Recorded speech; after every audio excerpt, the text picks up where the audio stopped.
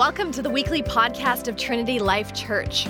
We are a local church that gathers in downtown Toronto on Sundays and all throughout our city during the week. Now, our mission is to help people discover their identity and destiny in Christ so we can influence our city, our country, and our world. If you're looking for a place to call home, we'd love to have you. Our services are Sunday from 10:30 to noon at Jarvis Collegiate. Enjoy this week's podcast. All right, hey guys, it's good to be back. Good to see you guys. We're back here. It's been, 6 weeks? Something like that. It feels like it was longer than that. But if you notice, it's really bright back there. They replaced those bulbs. They replaced the house lights here. Is Courtney in here? Courtney's not in here, is she? Okay, yeah. They've replaced these curtains. Well, they're like blackout curtains. So they did stuff up here. They did a bunch of upgrades on the auditorium, but your seats still have expletives on them and other things, so sorry about that.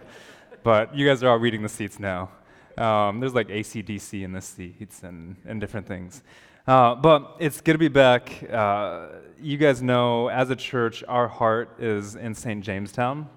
We're at Rosedale for the past 6 weeks, and just God has called us here. God has placed us here. And we have a worship service here on Sunday, but throughout the week, we are engaging in this community. We're praying towards this community. As Adam mentioned, we have the space in the community now, the new common, which we're going to start pouring a lot of our efforts into, and we're just super excited. The past 10 days, Missy Sath, right there with his hand in the air, and we're in the West Bank. And so it feels like we've been gone forever. It's felt like more like 3 months. I don't know. I feel like we were gone for a long time. So to be honest with you this morning, I'm a little conflicted because we're in this awesome series in the Sermon on the Mount. We're going to talk about You're Reconciled today, which I may talk about, but I'm like, there's so much that happened over the past 10 days with where our church is going and what God is doing that, I don't know, we may just talk about that for the whole time. We shall see. We'll see where the Spirit leads. And we may do both because let me give you a little picture of the West Bank. Oh, and before I go into that, just let you guys know, the old people that have been hanging around us for the past few weeks, those are my parents. And Archie. So, but we can't get rid of Archie. I don't know why every time I have to do that, but So my parents are back there. I was thinking about this as I was praying over the church this morning, praying over you guys this morning, thinking about my parents, and you wouldn't be here this morning if it wasn't for them. I wouldn't be here this morning if it wasn't for them. So I'm really happy they're here. I'm really grateful for just all they've done, from a distance, poured into our church through Missy and I, through some of you guys. They're praying for us consistently and regularly, and they give money to us. They've been supporting us since before day one. So they'll be here for like another month. So get used to that. Take them out to dinner and get them out of my house for some time. I'm just kidding. My mom's shaking her head. So is my wife. Okay. So just to give you a little idea of the West Bank. So Sath is actually going to release a blog post this week, I believe, on why the West Bank, like why we even went there, why we're thinking about it, why we're going to keep on going there. What is the point of our global engagement there? So look out for that this week. I'm not going to talk about that as much today, but just give you a little idea for when I say the West Bank, to tell you what I mean by that in case you're wondering. There's the Holy Land, and the West Bank is the part that's Palestine.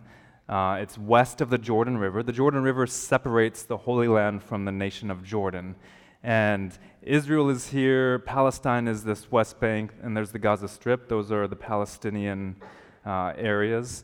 and then there's Israel, and Jerusalem. There's West Jerusalem and East Jerusalem. East is the Muslim and Arab kind of area, and then West Jerusalem belongs to Israel. So we were in the West Bank the entire trip. We were in Bethlehem. Bethlehem is not in Israel; it's in the West Bank, and the distinction is, well, there's a lot of distinctions. Now we won't get into all of that, but you have to go through a checkpoint to get into the West Bank.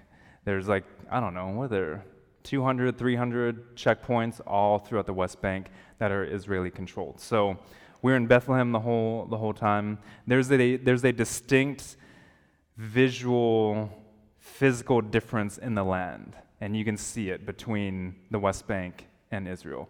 Israel looks like Oakville. The West Bank looks like the opposite of Oakville. Is that Hamilton? I don't know. I'm just kidding.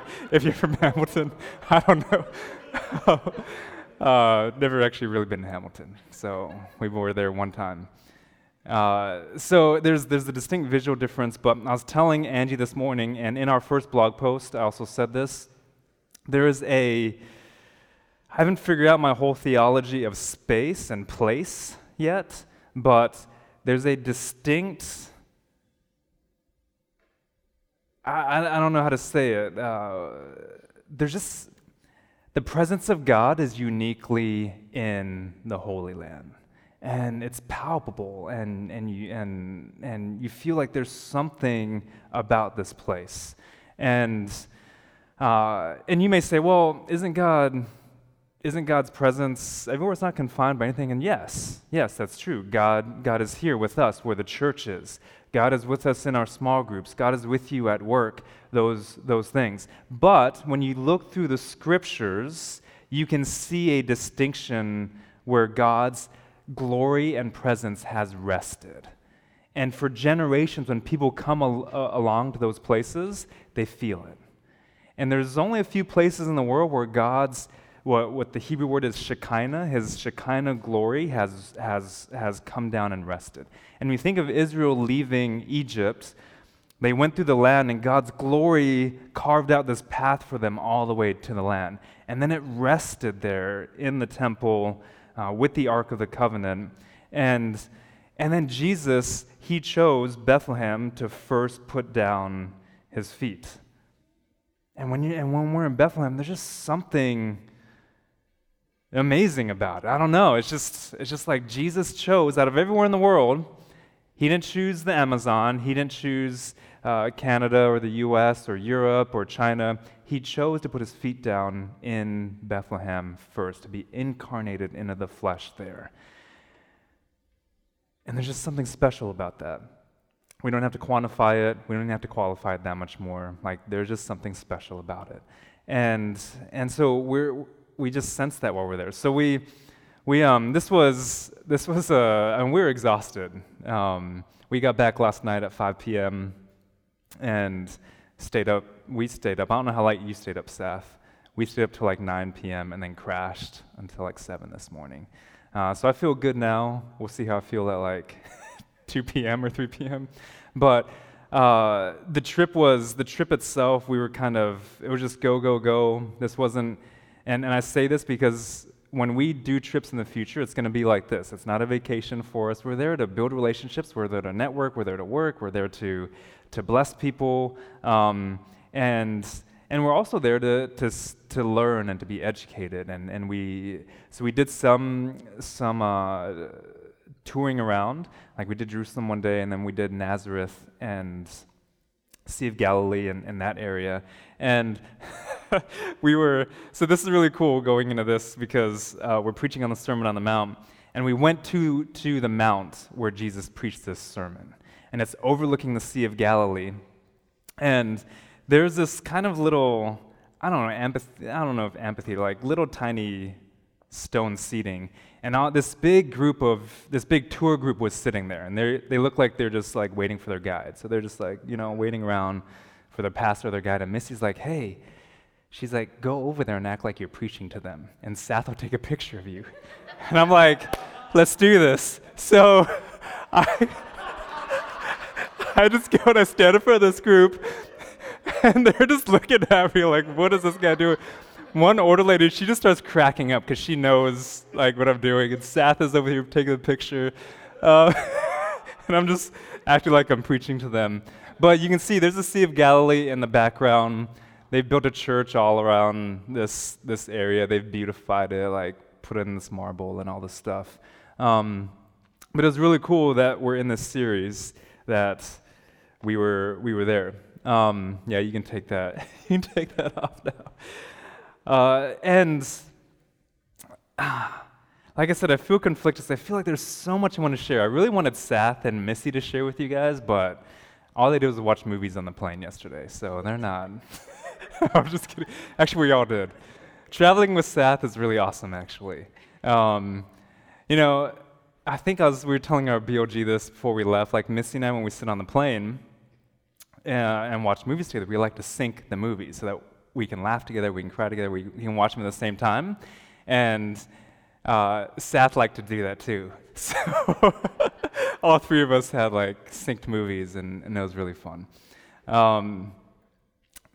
So okay, I'm going to get to the You Are Reconciled in the Sermon on the Mount, but the whole thing about the land is, and this is my second time to Bethlehem, this is my second time to the Holy Land, and guys, this is going to change our church. This is going to change the way we do things here. And we're taking a lot of how we engage St. Jamestown and taking it to the West Bank through domain engagement, things like that. But if you go on one of these trips, it's going to change you theologically. It just is. It's going to change you culturally. You're going to understand culture differently. And it's going to change your view of history. Because living here where we live, we've heard one, maybe two narratives of what's been happening in that land. Well, there's hundreds of narratives. This is the most complicated area in the world. There's so much going on here. It's so nuanced. It's so multifaceted. And just in 2 trips, I feel like I've had a complete education. I feel like I know nothing yet. So we're gonna do this together. We're gonna learn this together. We're gonna kind of go on this journey together. And it's gonna be really cool. It's gonna be really exciting. The awesome thing is, as we're building relationships, and I was telling somebody this morning, I think it was David and James, that it was just really easy for us building relationships. We had prayed for God's favor to go before us, but to actually see God put people in our path that we just built relationships with was just so amazing. Like, people were already saying, stay with me when you come back, stay with us. There's some things that if we had a team of people there, I wouldn't have done with you guys for safety reasons, but since it was just Missy and Seth, I was like, yeah, let's do this. And it was just amazing, the hospitality of people welcoming us in, and seeing a whole other side of the story. This land, the West Bank, is oppressed, it's occupied, it's there's a tremendous amount of persecution that goes there. I'm not going to explain all that right now. When we think persecution, you're probably thinking something different than what I'm saying, but I'm not going to explain all that right now. But there is a tremendous amount of persecution there. There's just, I don't know. I could talk about this forever, and now like we're running out of time. But as I was praying about all this, coming back, there are a couple things that God put on my heart for us, for you, for our church. And has the Lord ever given you a feeling? People where God gives them an image and they're like, oh, I see this for you, or you have a word from the Lord where God gave me this scripture for you, and this speaks directly to your situation, or you have a word of knowledge, or a prophetic word, or a word of wisdom for somebody. But as I was praying for you guys, God really gave me this feeling. And there's only like a handful of times where I can point to in my life where I had like a feeling from the Lord, and like where it overwhelmed me. And whenever this has happened, it has overwhelmed me. Like I'm either really, really happy or I'm sobbing or something like that. And as I was praying over this and for you guys, the feeling that God gave me, and hear me out on this before you judge me on this, before you jump to a conclusion on this, is that God has given, okay, I don't want to offend you in this, so just follow me here. God has given you, has stewarded you. To say to me is probably not the right thing, because we lead as a team here. But at the same time, I felt like it's very personal to me since I was praying this over our church. But God has given you to me as my children, and that sounds weird. Okay, follow me here. When I look at my daughters, and this is where it came off of, I was praying over this, and I was like, man, I was praying to God, I said, I want my daughters, I want to release them into the world. I want them to know that their world right now is not all there is in this world. I want the worldview to be huge. I want them to have the best. I want them to, and when I say the best, I don't mean the best things, I don't mean the most money, I don't mean the best jobs. I mean, I want them to be empowered in their gifts. And I want them to know that, and this is a quote from The Alchemist, that at any point in their lives, they're capable of doing what they dream of doing. And those dreams come from God. And if God tells us to do something, and like I want them to know they can step out in faith in anything that they do and anywhere that they go. And I don't want to hold them back from that. I don't want to keep them to us. Like we're raising them to release them.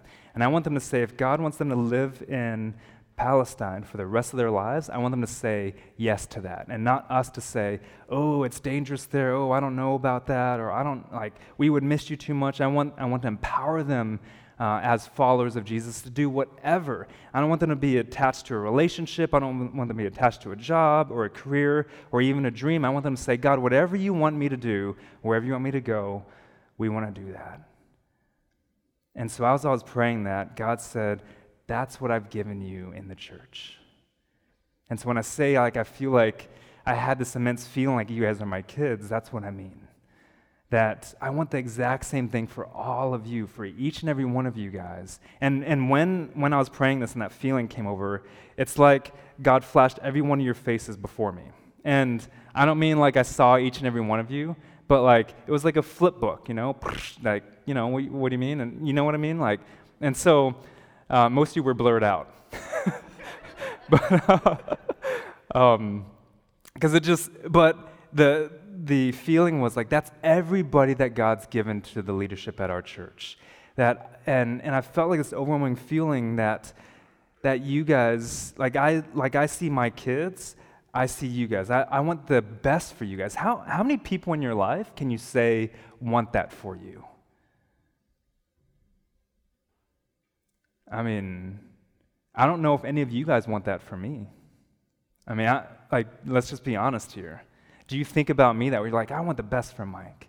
And I don't know if I thought about that or felt that way before this even happened about all of you guys. I think it was a huge mentality shift for me where I was like, yeah, of course I want that. I want you guys to succeed in the kingdom in anything God calls you to do. That's why we're here. And to have that in a church to say, yes, we want that for you guys, and we all want that for each other, and for us to lead out as a leadership team to help you guys see that for each other, like that's the body of Christ. That's the community of faith. That is how we live on mission for Jesus together. And it was such I don't know, it was just such a huge perspective shift for me as I view what God has stewarded us here at Trinity Life Church. And here's the thing. We are creatures of attachment. We're just attached to things. where right now you're attached to a relationship, a husband, a wife, a boyfriend, a girlfriend, kids. If you have kids, a lot of you guys are attached to your kids. You may not have the same mentality that Missy and I have with releasing your kids. Some of you guys are attached to money, your career, sex, drugs.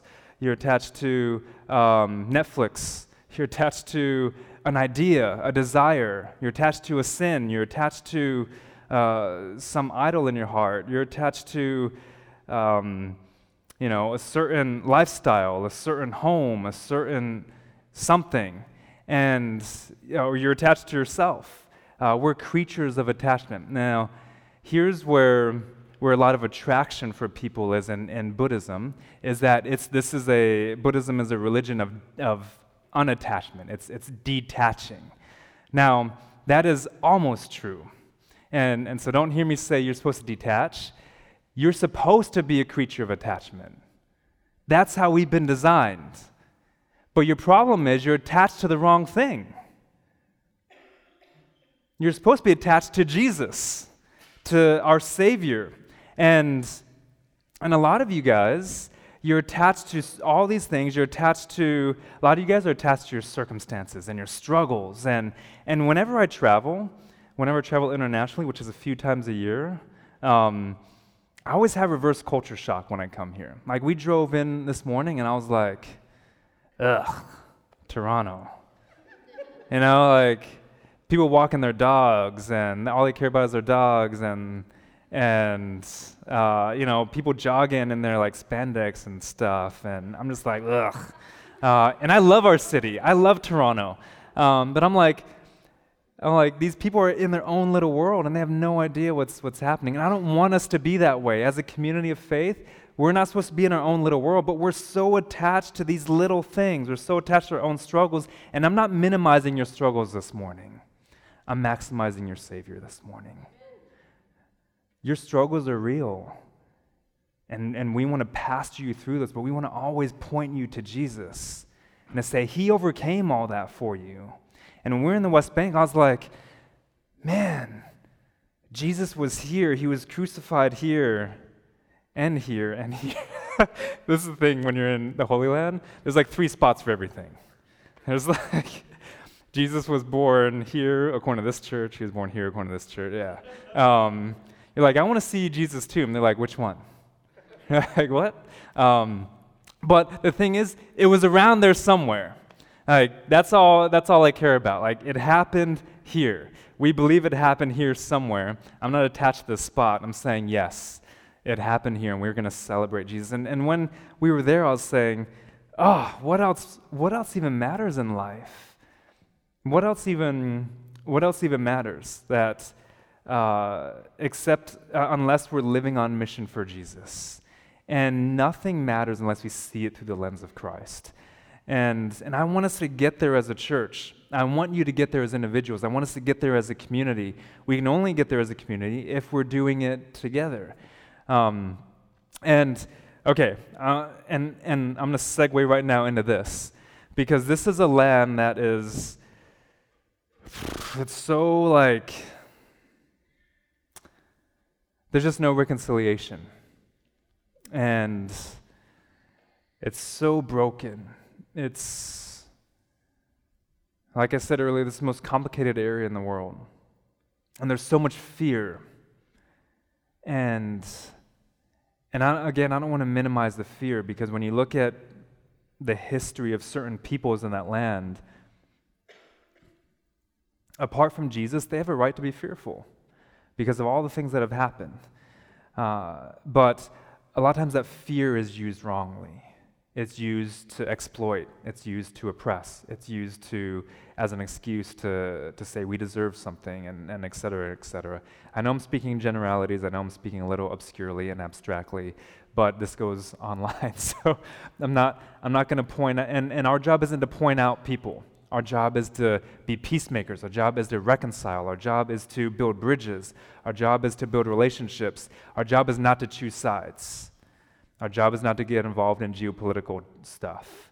Our job is to love people, to love even our enemies. And that's what Jesus speaks about when he speaks about the Sermon on the Mount. And we talked about how Jesus is teaching us in the Beatitudes. He's teaching us how to act, how we're supposed to be, and he's showing us salt and light, and he's teaching us like what we're supposed to do as people. And then Adam preached last week on you are fulfilled. So you are blessed, you are valuable, you are fulfilled, and he's showing us how we should think.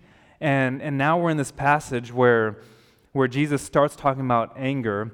And before we jump in there, he says this in verse 20, which we don't have on the screen, but I'm going to read to you.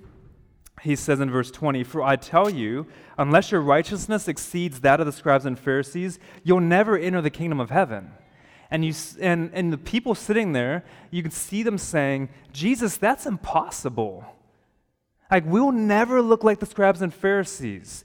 They're the most pious, most righteous, outwardly righteous people, and we can never be like them." And Jesus is saying, "You're right. You will never exceed what they look like as righteous."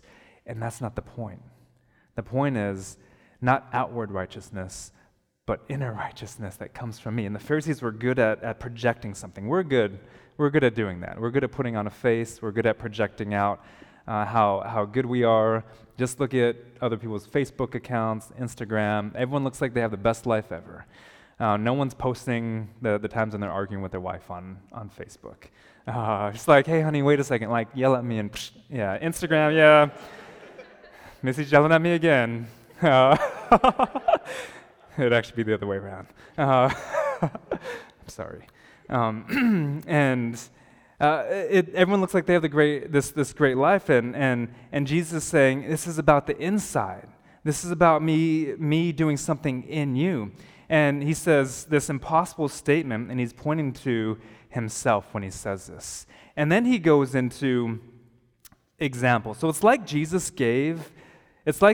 our first three sermons were Jesus' introduction to his Sermon on the Mount. So he's setting us up for something, and then he goes into illustration. He hits anger, lust, divorce, oaths, loving your enemies, retaliation, and he goes into all that. Those are like illustrations, guys. They're examples. Jesus is not setting up a new law.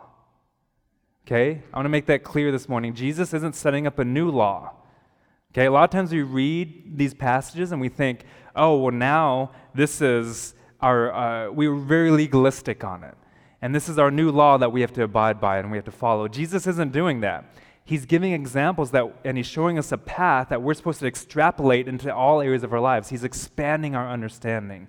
And he's saying, we'll get into that in a second, but he's showing us that there's a new way. And he's like, I'm the way. And he's like clearing the path. And so he deals with certain things like anger in this passage, which is a big thing for a lot of people. And then he deals with lust, which is a big thing for a lot of people. But just to be clear again, he's not setting up a new law. He said he came to fulfill the law, not abolish it. So last week, you are fulfilled in Christ Jesus because he fulfilled the law. Okay? So he's not now saying, okay, now add this onto it. He's saying, no. Remember, you are fulfilled. Now, we'll go into you are reconciled. And what does that mean for us? In this passage, especially in your Bible and if you're reading through your Bible, it has subtitles, and they're supposed to help us. Those subtitles are not inspired, so they're supposed to help us, but sometimes they kind of box our understanding of the scriptures in. So this passage, I don't think, is about anger, although your subtitle will say anger. I think it's about reconciliation, and I think Jesus thinks that too. So we're going to walk through this really quickly, and he starts off with saying, "You've heard that it was said to those of old, you shall not murder, and whoever murders will be liable to judgment." So he has 6 examples, illustrations that we'll walk through over the next 6 weeks that he gives on this. And he says, you've heard that it was said, so he's pointing out the Pharisees, they say this, but I'm showing you a better way. I'm showing you a new way. And the Pharisees are very legalistic. They're very like, don't do this, don't do that, don't do this. And most of us, because of that, we have a negative view of the law. Well, the law in Hebrew simply means God's instruction. It's like God's giving us instructions on how to live life. Right? Have you ever put together IKEA furniture? How many of you guys are in here are like, oh, we don't need these instructions, and then an hour later you're like, I need those instructions. I totally missed something here. God's giving us instruction. We do that a lot. We're like, oh, we don't need God's instructions. We can figure out how to live this life on our own. No, God is in His grace and His mercy is giving us instruction. Jesus fulfills all that instruction for us, and He shows us how to live this. And the Pharisees are saying something, and Jesus says, you've heard this, but that's not the point. It's not about the law. It's the letter of the law. It's about the spirit of the law. And He says, you shall not murder, and whoever murders will be liable to judgment. That's what the Pharisees say. But I say to you that everyone who's angry with his brother will be liable to judgment. Whoever insults his brother, liable to the council. And you see this escalation here. So judgment is kind of referring to the local court system. So they'll be liable to the local courts. Whoever insults his brother, be liable to the council, the Sanhedrin. This is like the Supreme Court. And then he goes on, he says, whoever says you fool will be liable to the hell of fire. And that sounds really strong to us because we think like this, we think hell here in terms of eternal damnation, and that may be implied, but Jesus is actually referring to the death penalty here in that society. They had this spot called Gehenna, which you may have heard that word before, which is sometimes referred to as hell, but there's an actual physical spot with the gates to Gehenna in outside of Jerusalem where they would throw people into fire and all that. So Jesus is referring to that. And so he's saying like, so there's this escalation here. And why is Jesus so harsh here? Why is he so serious? This seems really harsh. He's like, you would think Jesus would say, if you murder someone, you'd be liable to judgment. But I say, grace and peace is yours. No, he actually, it seems harsher, right? He's like, no, even because look here, the Pharisees, they're talking about an external act, murder. Jesus says, it doesn't start with an external act, it starts with an internal problem, an internal desire, anger. He says your root cause is anger. It's not the external act. And he says, so with your anger, you'll be liable to these things.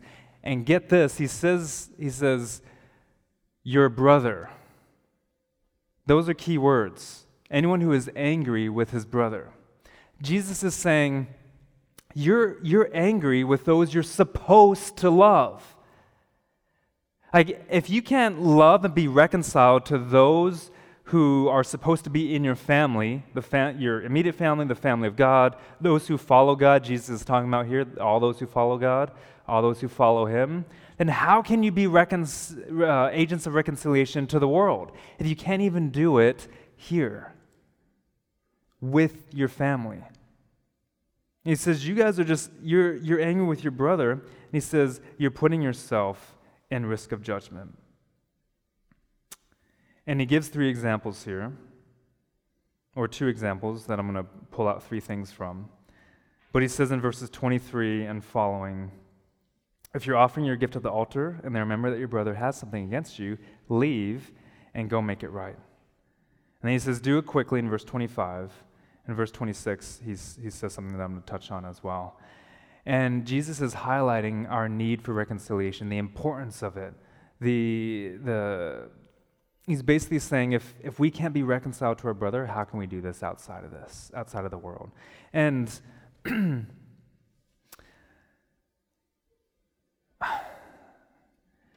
Jesus has just finished saying, remember, that we're to be peacemakers. We're to be poor in spirit. We're to be meek. We're to hunger and thirst for righteousness.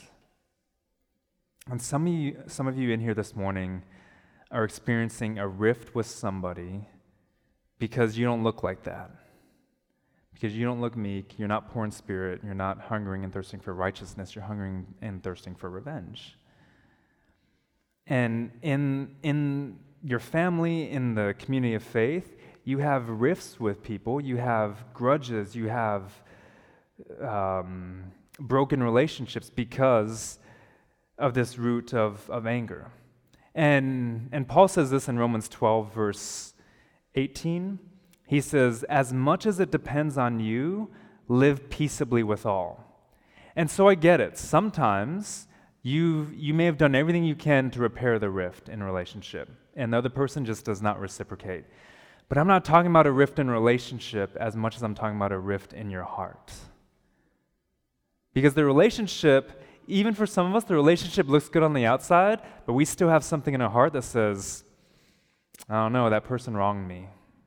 I don't know, they sinned, they did something against me, and I still have this scar on my heart that I remember every time they say this little thing.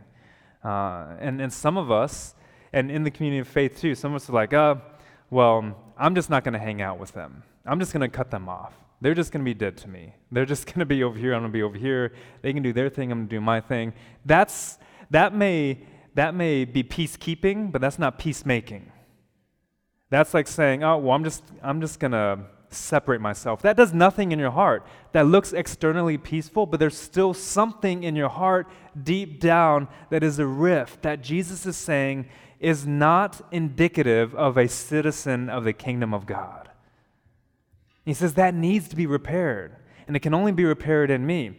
And then he gives us these things on reconciliation. Let me give you these three real quick on reconciliation, these three characteristics. One, reconciliation requires priority. He says here in verse 23, that even if you go to worship Jesus, even if you go to worship God, he says, and you have a rift with somebody, leave your gift at the altar, go be reconciled, and then come back. Why does he say that? Because your anger clouds everything. Your anger clouds your judgment. Your anger clouds every sphere of your life. And he says, go make it right, make it a priority. So this morning, if you have a rift with somebody, make it right. It should be your priority. And like Paul says, as much as it depends on you, like do your part. Don't wait for them to do it. You take initiative and go do it. That's what a follower of Jesus does. That's what a citizen of the kingdom does. Number two, reconciliation requires urgency. He says, come to terms quickly in verse 25 with your accuser. Do it quickly. Make it speedily. Why? Because oftentimes anger becomes a seed of bitterness in our hearts, which turns into roots, which turns into a tree, and that tree produces fruit, and that fruit is evil. And Jesus talks about good trees and bad trees later on in the Gospel of Luke, and James talks about how we have this spring inside our hearts and our souls, and some of our hearts are bitter. He says if that's the case, then what comes out of your mouth is going to be bitter. Number three, reconciliation requires recompense. Guys, this is huge. Sorry is just a word. And you can say sorry all you want, but that's just a word. Jesus says here, you will never get out of it until you've paid the last penny. And that penny was actually, in that time, a smaller amount than what a penny is today. It's a very tiny amount. He says, don't just say you're sorry, basically. Like, make it right. Do something about it. You wrong somebody, you make it right. I had this friend in seminary. This girl was getting up from her desk, and she threw her bag over her shoulder, knocked his new laptop off, and just broke it. She said sorry, and then she walked out. And I was like, what? If you break someone's something like that, you better make it right. That's the community of faith. That's how we reach people. That's how we show the love of Christ, as we make up for it. We make recompense. We don't just say we're sorry and walk away. We actually make it right.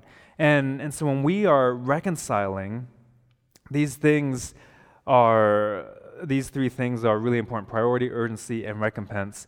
And tying this back in the West Bank, we're in an area where reconciliation is, it feels like there's no hope for reconciliation sometimes. It feels like, and talking to a bunch of Palestinians, they're like, we just want hope. If you guys can give us hope, and they're like, you guys coming here gives us hope. You guys, knowing that you guys are taking our story and our voice back gives us hope, because we have hope that we're going to be reconciled. We have hope that God is going to move and he's going to do something. And and here we are as followers of Jesus, and we're called to be this, but we're so stuck in our own attachments that we're not agents of reconciliation anymore. We're just attached to all of our things. And there's a few passages in the scriptures that I'm going to close with that talk about this. One is Ephesians 2, and we won't read all of this, but Ephesians 2 talks about how Jesus himself made peace for us, that he made peace between us and the Father and between each other so that we would be reconciled. And then Colossians 1 says the same thing, that Jesus has made this peace for us. And then in 2 Corinthians chapter 5, and I'm going to read this one, 2 Corinthians chapter 5 says that, as I turn to it, kind of brings all this together. So beginning in verse 18, I believe, 17, it says, therefore, because of all this, because you are reconciled, therefore, if anyone is in Christ, he's a brand new creation. You're someone new now.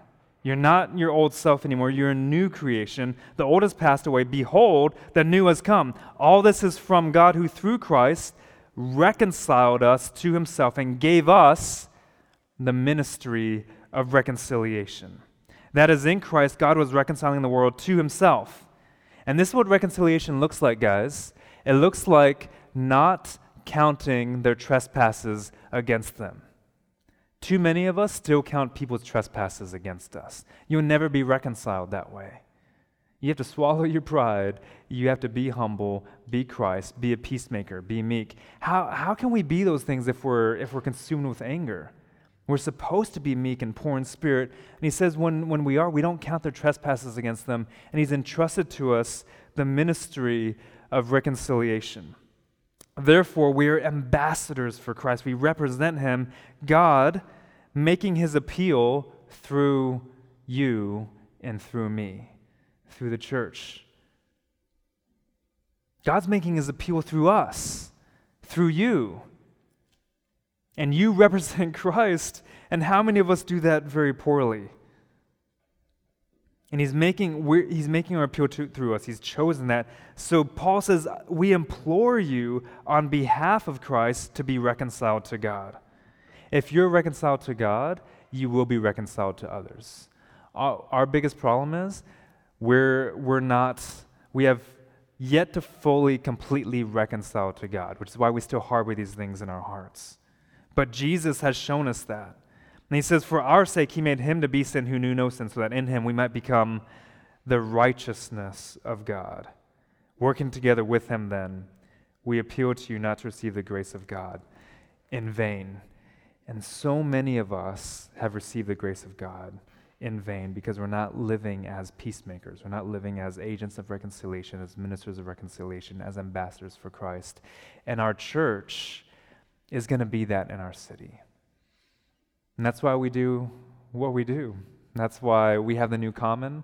That's why we're here in St. Jamestown. That's why any of this exists, is to be peacemakers in our city, is to be ministers of reconciliation. And we can only be reconciled. We can only be that if we are reconciled. And as followers of Jesus, you are reconciled to the Father, which means you're reconciled with each other. And that's the truth you're supposed to live in. So as we close this morning and as we go into communion, I want you to ask the Lord this morning, whether you're a follower of Jesus or not, ask God this. Who do I have a rift with this morning in my heart? Who am I not reconciled to? It may be an individual. It may be someone at work, a neighbor, family member. It may be a group of people. It may be the church in general. It may be a people group. It may be, I don't know what it is for you. But who do you have a rift against in your heart? And as I pray, as we go to communion, I want you to write that down and give that to God as we pray together. And before you take communion, I want you to give that to God and make it right. And make it a priority this week to make it right.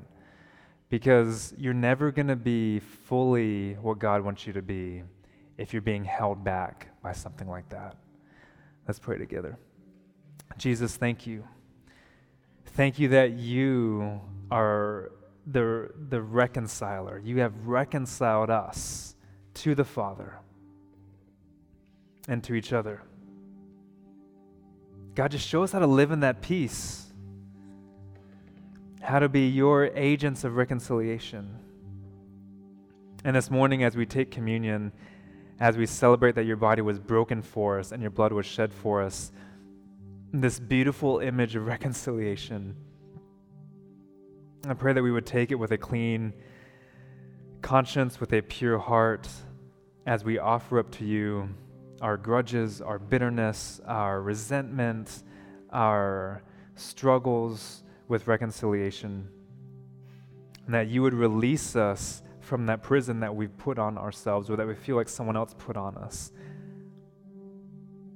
So Jesus, we lay that at your feet this morning, knowing that you have killed those things on the cross so that we might live gloriously in you. We love you, Jesus, and pray this in your name. Amen. If you want to know more about the TLC community, check out trinitylife.ca, or you can find us on Facebook. Of course, we'd way rather meet you in person, so we hope to see you at a service soon.